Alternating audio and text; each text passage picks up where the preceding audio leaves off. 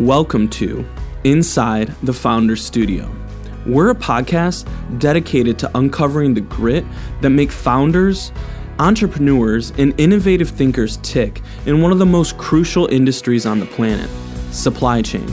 To learn more, you can check us out at insidethefounderstudio.com.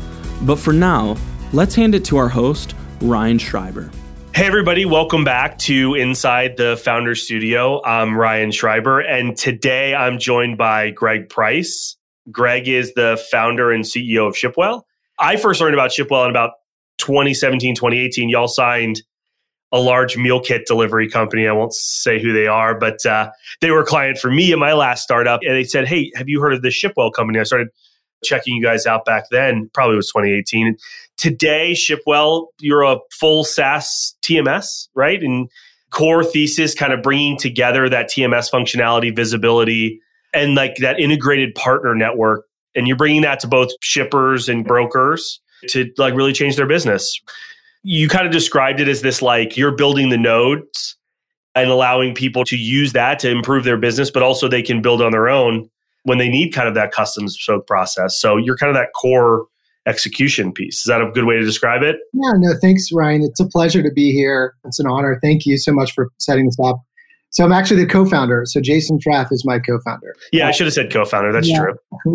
In 2017, we started Shipwell. So Shipwell is a vertically integrated technology business. So we've got a platform, and for the industry term, it's a transportation management system. But it does everything from customer order all the way through reconciliation in the whole life cycle of the execution of transportation. And then we have our own integrated visibility, so we can go all the way down to the hard metal itself. And then an integrated partner network where people source and find capacity, or they might use Shipwell to manage that service for them. And so we built it in such a way that you can use something out of the box that's going to give you best-in-class performance, and that will grow and scale with you to the billions of dollars of transportation. And some of our customers are some of the largest and most recognized brands in the world. But we have our first customer was actually a small 3PL that has grown dramatically. And they've managed their customers' transportation on our system. And we view Shipwell, can we be this digital fabric that provides execution, automation, and intelligence to the supply chain? And so I think my hypotheses were, the problems with supply chain is there are no standards. EDI isn't a standard. In fact, it's one of the biggest pains that we have. It's the biggest if you ask me, but nobody wants my opinion on this. I mean, we have to connect 90 of them every time we do a new customer. And it's always, or at least... God forbid your customer makes a change on the other side too. Yeah. So the standardization, people are shippers might be snowflakes or think their business is a snowflake. And what they want to do is they want to get a competitive advantage and win, make smarter decisions faster. And typically, information has been opaque. There is no trust in supply chain. And you need all of these parties to really synchronize with each other to unlock that efficiency that's not being unlocked. And so at Shipwell, we wanted to build incredible trust and transparency. We wanted to knock down these barriers, connect everyone. And so we designed our platform, our systems, our product, our services to do just that. We reached this role now where we've got our first customer, which was a big water customer. Now they're using our platform to source and find capacity. And then their 3PL now is also using our platform. So now we've got multiple tenants in our platform that can trade with each other, all to synchronize their supply chain. And that's a beautiful thing. That lowers costs, that increases ROI, it increases collaboration and trade, and it unlocks efficiency. And that's my view of the world is supply chains are a network of networks. And so can we actually hook all of these networks together and build the future of supply chain? And I kind of liken it to the Salesforce of freight in a way, where you create this foundational layer and then open up this ecosystem that really enhances the value of those layers. That's what we're shooting for. Yeah, but I'm sure we'll get into more of this later, but anybody who knows anything about me knows that I hate TMSs. And I think TMS is the biggest technology problem that we have in our industry.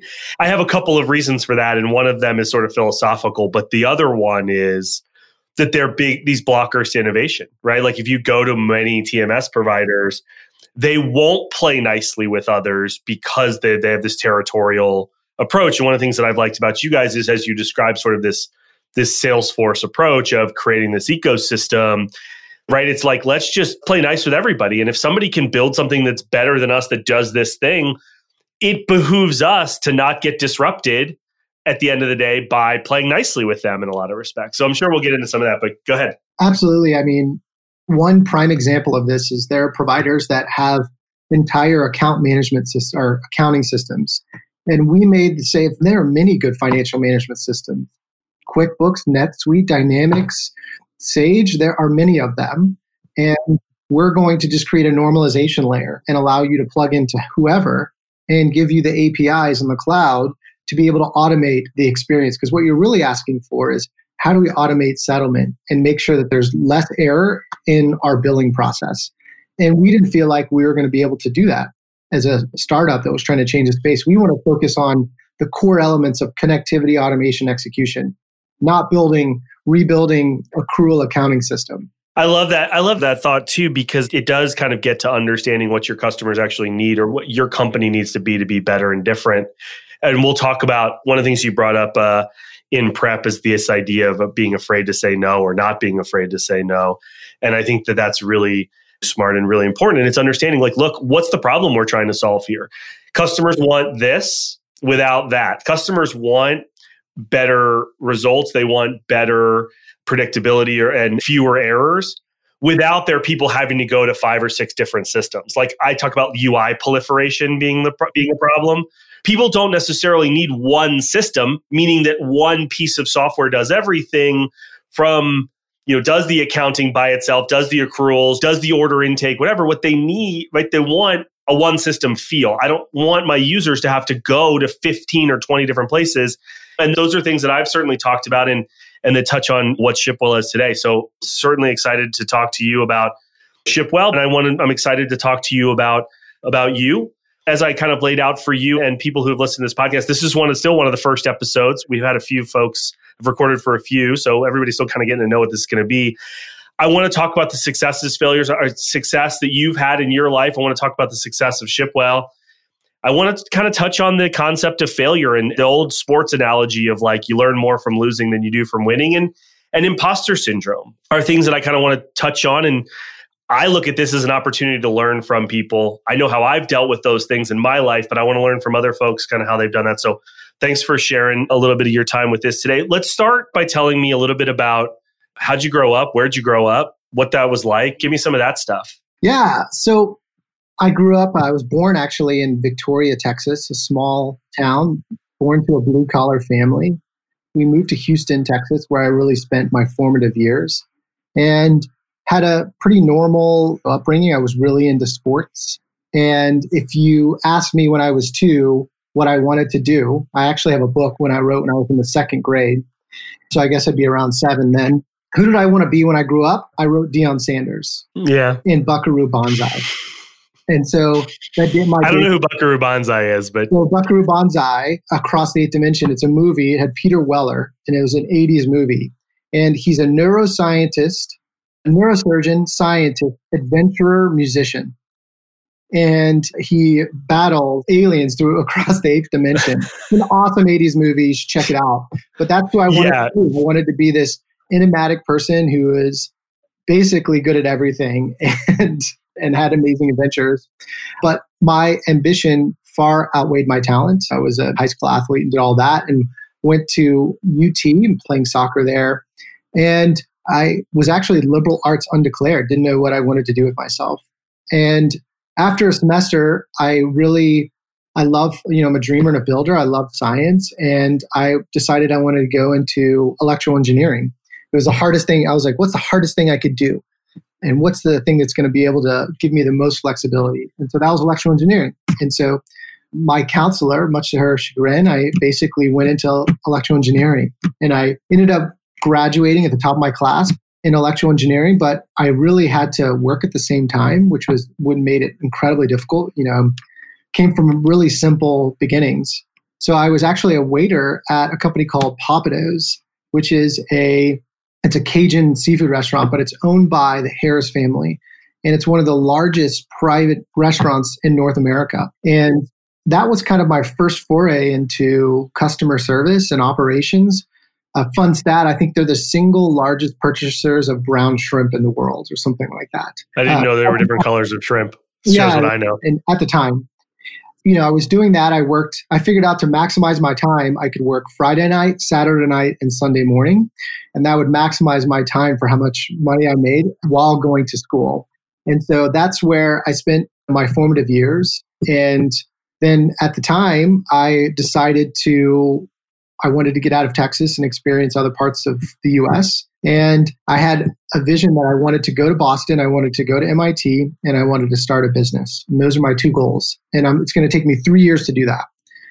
And what was a 3-year plan turned into 10 years because I was newly married. I met my wife, and in college, we moved up to Boston together and started a life. And I was working for MIT at the time. So I was doing hardware, software, machine learning, data science for the US military and other folks. And I was just enjoying living in a brand new culture and learning how to deal with the snow and really building really cool things and being newly married and just enjoying every element of that. As a person who moved from the Sun Belt, right, from the South to like the place where it snows a lot, most people looked at me like I was crazy. So I certainly know. And you might be the first, now that I live in Texas, this is even more true. But you may be the first Texan, I think, of the history of Texas who's thought about leaving, period, let alone to go someplace where it snows. That's true. I loved living in Boston. I picked up hockey. I picked up snowboarding. And Boston has a charm when it's summer and you see the different seasons. I mean, Texas has hot and not hot as a season. Although it did snow here like 2 weeks ago. It did. We built a snowman in the yard. Kids love that. And so I love Boston for that. I love the cultural heterogeneity. I loved just being part of the MIT ecosystem and being part of that technology system and that innovation. And while I was working at MIT, I actually met some other MIT guys and decided to start a wearable startup in 2009 before wearables were wearables. So we actually... we always had the slap bracelets. Does that not count? We had the slap bracelets, which basically was the idea of the startup. Create a moon ring slap bracelet, which basically measured stress and anxiety. So your weight. Oh, like Aura? It was way before Aura. And you can look at that, but that's like kind of what you were going for.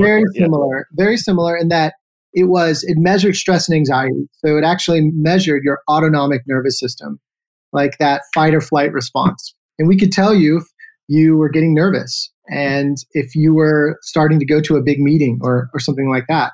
And the idea was, could we predict things like PTSD or stress or things of that nature, really help you lower the cortisol levels to increase your overall health? Way before our time, that got founded. As that was getting funded by Peter Thiel and some other folks, I decided to go to MIT and do my master's in engineering and my MBA at the same time as part of the Leaders for Global Operations program. And it's a great deal that paid for half of the cost of that. And you get to work with amazing professors and people to really understand everything about operations. That was really where I learned about supply chain for the first time. I mean, most people, they show up to the grocery store and they see bananas on the shelf and they don't think about, there's a farm in Chile and then it's got to go to a small truck to a DC and then it gets put in a refrigerated boat and then it goes slow boat to the port of the LA or wherever. And then it gets, dray to here and then it gets broken up to here. And this huge orchestration for you to get fresh bananas in the middle of Cincinnati, Ohio, right? You don't think about that. And MIT, that's where part of the operations program, we were going into Amazon's largest distribution center, Caterpillar, GE, GM, Novartis, a host of other different companies that are massive, and looking at their operations and learning all about it. That's where I learned about supply chain.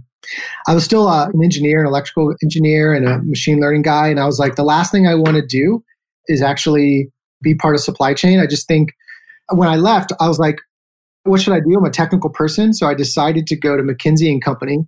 What better way can you get a business degree and business acumen by going to the preeminent consulting company in the world?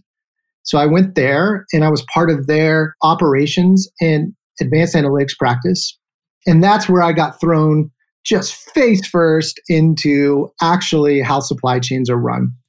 And I remember this distinctly. It was in Houston, one of the largest oil and gas service providers in the world. They spend like $3 billion a year on transportation and supply chain. Although I don't know how they pull that number together because I couldn't get them to pull together a spend cube to save their life. So I don't know how they report that to the street, but they probably like they pick up a piece of grass and throw it, like when you're playing golf, right? You just kind of like, all right, I think the wind's basically going that way.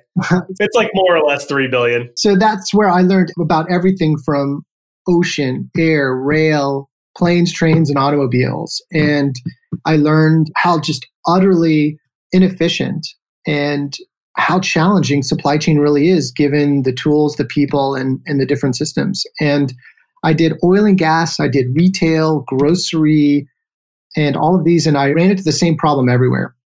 Medical products, I kept seeing the same problems. The data was bad. They've grown by acquisition. So all the systems are 20 years old. They're running on 50-year-old communication technology. And here's an oil rig burning $1 million a minute, and you don't know where an O-ring is from Arkansas. Like, there's a problem. Like, Amazon put something in the back of your car with OnStar. So there's this huge capability gap between people that invested in operations, supply chain as a competitive advantage, and those where it's just a cost center where you hire a bunch of hammers and the world is a nail where you beat out cost, right? And that's your strategy. And so I saw these supply chains being really optimized for cost and for service levels and less for the customer experience and flexibility and the ability to be disrupted. Even when they were their own customer. I mean, kind of what you're saying, right? I mean, like even when they're their own customer, they're feeling that pain, but they're not willing to spend the money to make the money kind of thing, which I think anybody who's been on this side of the desk has seen. Certainly, like probably most of the people who are going to listen to this podcast are transportation providers or folks. They felt that pain for sure. And definitely a good observation. Go ahead. Yeah. And so this was my first foray into supply chain. And I looked at a bunch of them and I just kept seeing the same problems over and over again. So I thought, could I bring massive connectivity and my background in machine learning and automation to supply chain and then help level up the decisions that are being made at the front line? I mean, transportation, it's the number one job in 29 states. It's a $1 trillion industry just in terms of spend. So like the US has around 20 trillion in GDP, like that's 5% of GDP, which is absolutely insane to think about how big of an industry. So I was at McKinsey, I was traveling Monday through Thursday, and my wife is also an executive. And I saw this opportunity. So I left McKinsey and I wrote checks out of my 401k to start Shipwell to go solve these challenges. Let me slow you down for a second because, I think before you get into like these big risks, one thing that I think is really interesting, as I just listened to you tell your background and your story, you're an impressive guy. You've done impressive things. You're obviously very smart. Anybody who just listens to you talk can hear that. And you've had an impressive educational background. But buried in that, you said, look, I came from this like blue collar upbringing, right? Like I had to work my way through college. And I think that's really interesting. My observation, one of the things that I want to learn about through this podcast, my observation is that it's easy to look at people who are successful and see their see their tailwinds and say, well, of course it was easy for Greg because he worked at McKinsey, or of course it was easy for Greg but like, let's talk about your tailwind or your headwinds for a second. Like, so first, I mean, obviously it's not like you could call up mom and dad and be like, hey, I need a $10 million check to go start Shipwell, or I even need a $10,000 check to go start Shipwell. There had to have been, from your perspective, kind of even before you got to make that decision, to pull that trigger, to go to Shipwell and say, we're going to take this leap and it's going to be scary. I don't know that it's going to be successful. Even before that, what are some of these kind of headwinds as you look back on that part of your life to say, I had to overcome this, or I had to come through that, even though I was born very smart and I had this internal motivation? Go ahead. Well, I always say that success is like an iceberg. Have you ever seen this picture? That's like an iceberg. And it really is true. Like the only thing people see is that what's above the water. And when you think about it, they see that success.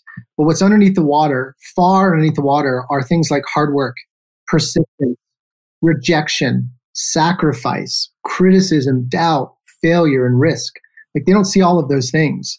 And I'm happy to chat through all of those things because I've experienced all of them. So I was never the smartest. I was never the biggest, the fastest, or the best looking, but outwork anyone. You're a pretty good looking guy. Yeah, I don't know. I would outwork anyone in the room. I really would. And I liken it to when I was playing Texas football, which is, football in Texas is a big deal, right? And we got away with bloody murder. And I won't spend the time on this podcast to tell you some of the stuff that we got away with in high school. But that was the first time where I was working with a group of men and people for a common goal to go achieve something that was bigger than just myself. And it taught me lots of things. It taught me no matter how hard I work, there's always going to be someone bigger, stronger, and faster, and you're going to get your butt kicked over there, despite the fact that you gave it your all. And that happened all the time. I play football against people that have won the Super Bowl, and they were just God-given man among men, or man among men. And I gave my all, but they just still bested me every game. And so that was really my first foray. And when I left to go to college, went from Houston to Austin. I moved in one weekend, and it was, you have to take out loans. We can't help you. Like, I lost my father when I was 10. And, I had, That's a headwind for sure. Yeah. Yeah. I mean, you lose someone really formative. And my mom was a nurse. My stepfather was a mechanic, and they just didn't have it. Like, I'm sorry, we just don't have it. You're going to have to go take out loans and figure it out. And so I've always taken it upon myself I can't blame anyone else for the situation that I'm in. They're giving it their best. And I've really got to take it upon myself to go achieve. I was a liberal arts undeclared. I mean, yes, I had good, at the time, there was something called the top 10% rule in Texas, where if you were in the top 10% of your class, you basically could get into a public Texas university. And I skated through high school, didn't really try with an athlete, and barely made it in by the skin of my teeth, barely. And I was liberal arts undeclared, didn't know what I want to do with myself. And I had people along the way saying, I don't think you're smart enough to go into electrical engineering and do that. And I mean, Texas at the time was super expensive. At the time is early 2000s. And so I had zero. So I took out loans, and I also was a waiter. So those things, like, you chip away at it, and I gave up. That's the sacrifice part. I sacrificed part of my college fund to go and have to work while I was putting myself through school to do this work. And then the next thing was, well, I want to go to MIT and I want to start a business. Oh, that's impossible to do. You definitely don't have the pedigree for that. You're not coming from these Ivy Leagues. You're not doing these other things. And I'm like, okay, we will see. I've always had this kind of like chip on my shoulder, we will see type mentality. So I met this beautiful girl in college. It was amazing. And we moved up to Boston together and started a life there. And we both focused and spent our time on building an early career. And we were in decent jobs. I was a software guy, and she was kind of an early analyst and kind of had a meteoric rise there. And we just did the slow, steady, simple thing. Started to make good decisions. We shared one car. We lived in a one-bedroom apartment, and we just lived really meagerly. And we chipped away at it. Chip away. And about 3 years in, I was like, Tiff, I love what I'm doing, but I wanted more. I really want to go to MIT and start my own business. So we really didn't have the funds to do it. So you basically have to work twice as hard. I was holding down another job while working at night and burning the midnight oil, doing some of the things that I love to do. And it didn't feel like work at the time because I loved doing it. I wanted I loved building. So I loved. That's such a common theme. It's like, an observation is that people are afraid to start the thing because they think it's going to be so much work, and it's going to be this, I'm going to use the term famously to whomever knows me, I'm not a hustle porn guy, right? Like, I used to be all about I'm not a hustle porn guy because I don't think that's the right way. But to your point, like, it doesn't, when you find that kind of that thing, it's an indicator that it's not the right thing if you're not excited enough about it to make that investment. Let me ask you about this quickly. And I'm going to pull us kind of in this, staying along the track you're talking about. One of the things that I really want your take on, because you're just such a thoughtful guy, it's interesting. There's this, you have talked about learning from other people, right? And kind of, but then at the same time, you talked about like not listening to other people, right? And like not letting that noise get into you. And an observation is, one of these maxims advice that everyone gets is have humility. And like other people, have good and valid points and whatever. And then on the other side of that coin, the other part of that duality is don't listen to other people, bet on yourself, and make that leap. It's an interesting thing, I think, that most people have kind of struggle with figuring out what maybe that middle ground is of what's the right balance of listening to folks, listening to the feedback as an entrepreneur, as somebody who's building a successful company, has built a successful company, listening to your users and staying close to them, with also being willing to say, no, that's not the right way to go about it. How do you think about that duality, and how is that kind of something that I'm really curious to learn about? Not something I had planned on asking you, but it's just come up. This was something that came up a lot in consulting, and we got training on this in McKinsey, because very often you brought in to an underperforming business and you have to go figure out, you have to do a due diligence, you have to figure out what's wrong and what they really need to be doing. And when you talk to people, oh, everything's amazing. I distinctly remember I was at a fab in Pennsylvania, and this company was making wafers. They make wafers for basically the switches that go in the back of data servers that measure light and actually handle communication. And these wafers, they're $300,000 a pop. And McKinsey is brought in to say, we can't make enough wafers. We need more wafers. How do we make more wafers? And you go into the factory and you go start to dig, and you're finding stuff everywhere. But we interview people all the time. And we're asking, when you interview people, they're going to say, I do my job the best I can do. And here's why I'm amazing at it. And here's all the things that I do to be amazing at this.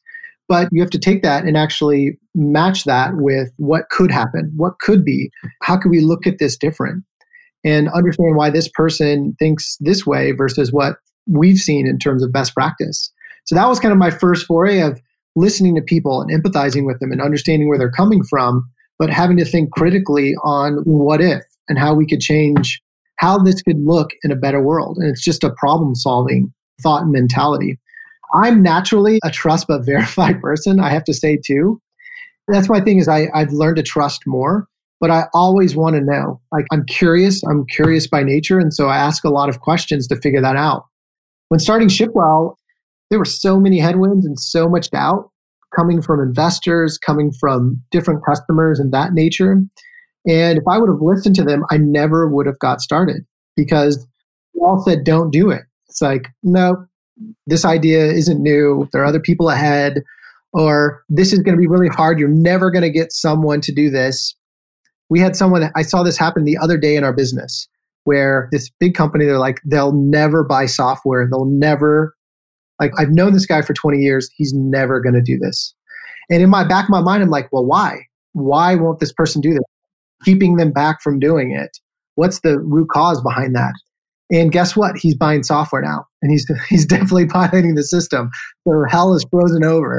So it's like those things that taught me at a very early age that you, through McKinsey, you've got to really, really dig in, ask the right questions, and empathize with someone. But you got to always ask that question: what could this be? What could this look like? Yeah. Under the optimal question yourself as much as you question others, what they have to say. Question yourself. What I'm hearing you say is actually kind of spend that energy being insightful about why you're doing it, why they might be coming from the place they're coming from, to really get to the kind of the heart of the matter. Is that a good way to conceptualize it?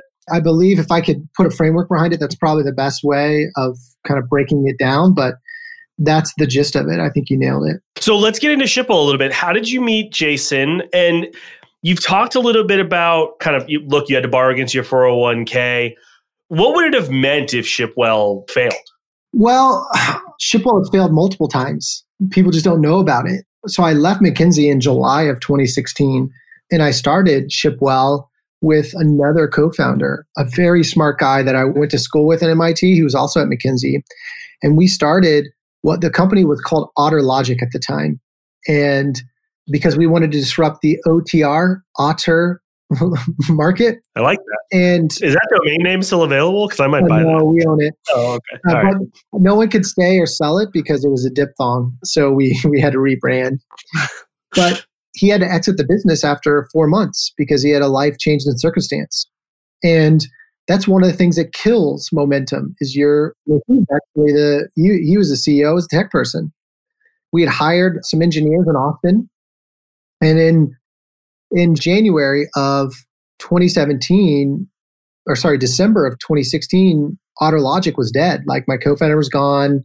Our early enterprise customer that we had been talking with to try to really get on, They basically love what we did, but didn't have the budget to pay for it. So we didn't have any revenue. We tried to go raise money.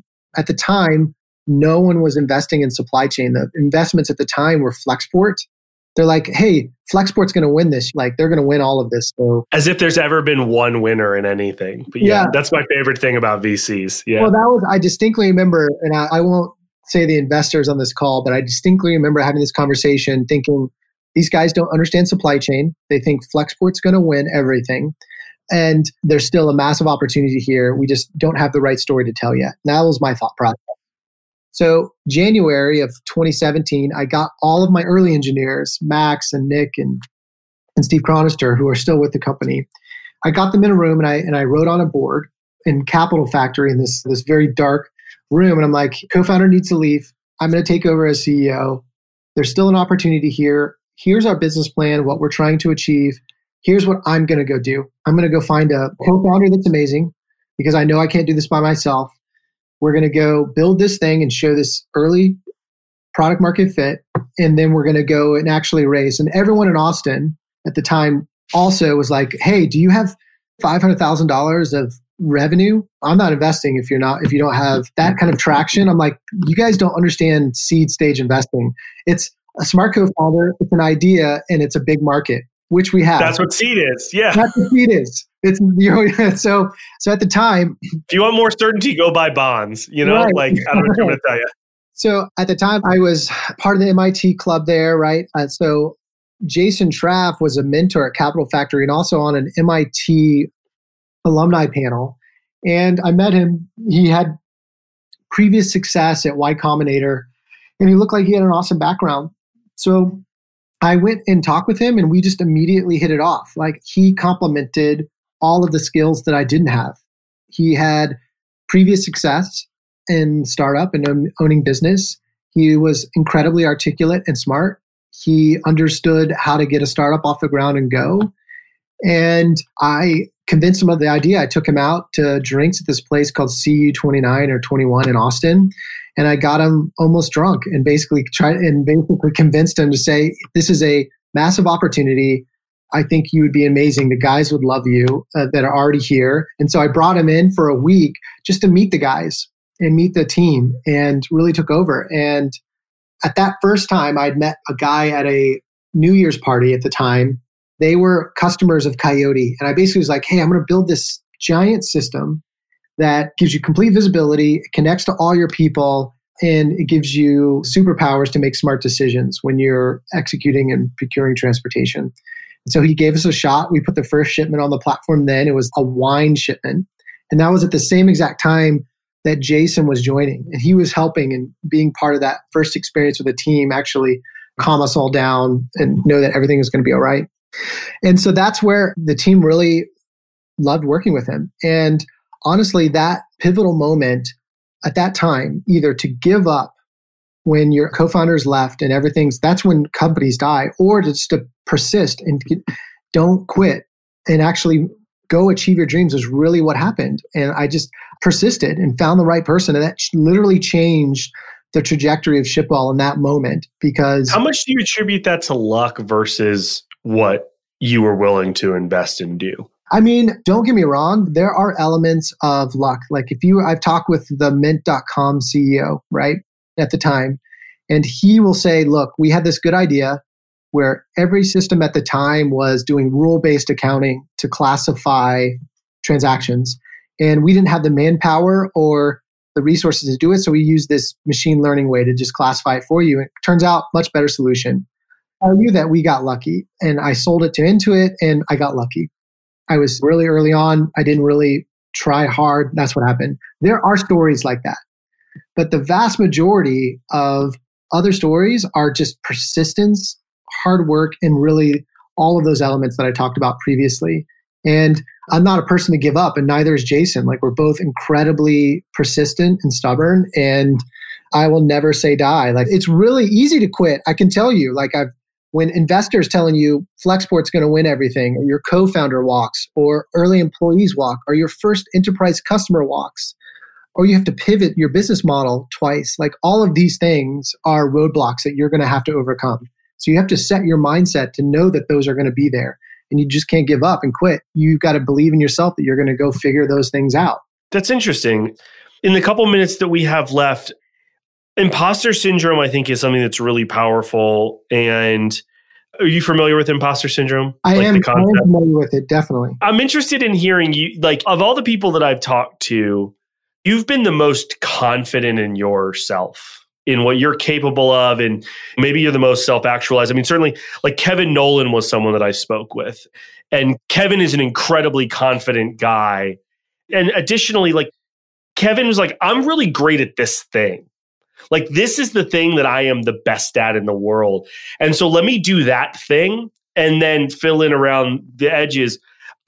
While I think you have a sense that you're not good at everything, like I'm getting the impression from the conversation that we've had that you're willing to bet on yourself to get as far as you can, to reach your ceiling in whatever it is. So I don't know, like, have you ever dealt with imposter syndrome? Do you ever deal with it? How does that factor into confidence if you have? I mean, I think it's natural that everyone kind of have some of this self-doubt on not being smart enough or not being talented enough to go and do certain things. What I realized very quickly, very early on, is that I can't do everything. And I'm going to need really amazing people.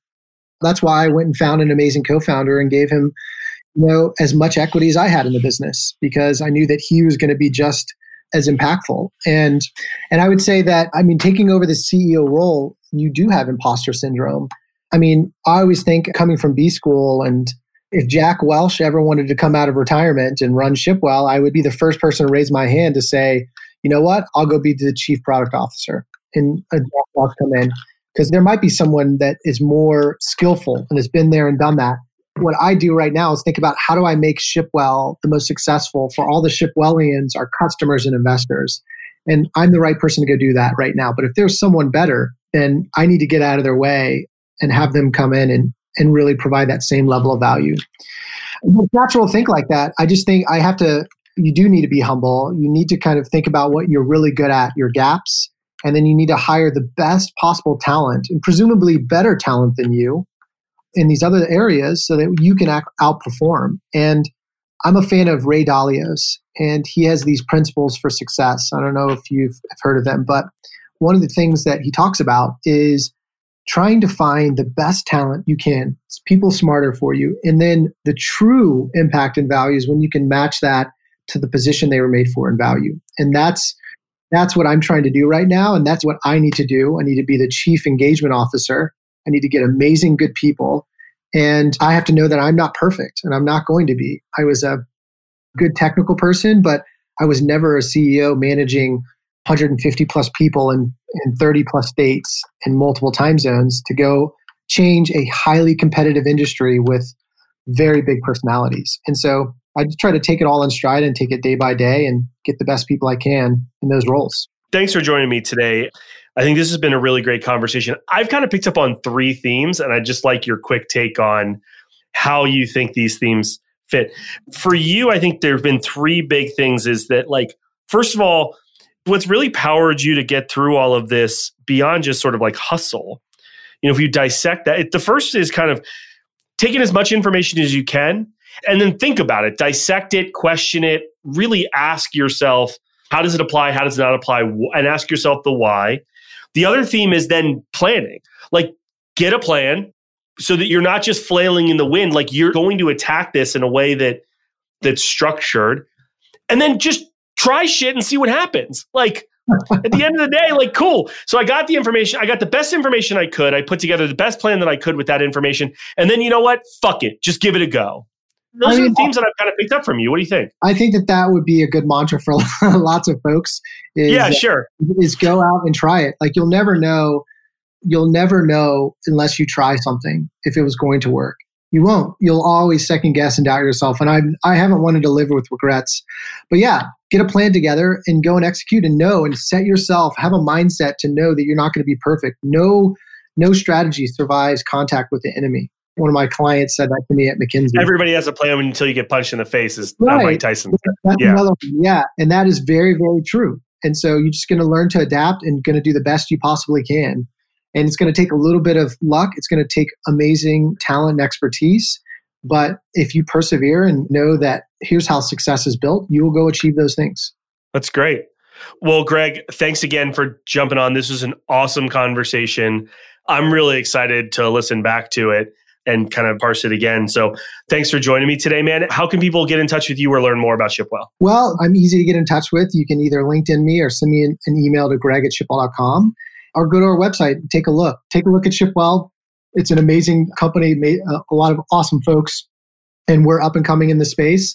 If you haven't experienced them already, you'll experience us through our customers or our connections or some of the data that we're creating in the space. So thank you. Thanks for listening to this episode of Inside the Founder Studio. A couple quick things before you go. We're proudly hosted on the Logistics of Logistics Network. To hear more content from the industry's top leaders in supply chain and logistics, check out thelogisticsoflogistics.com. And until next time, onward and upward.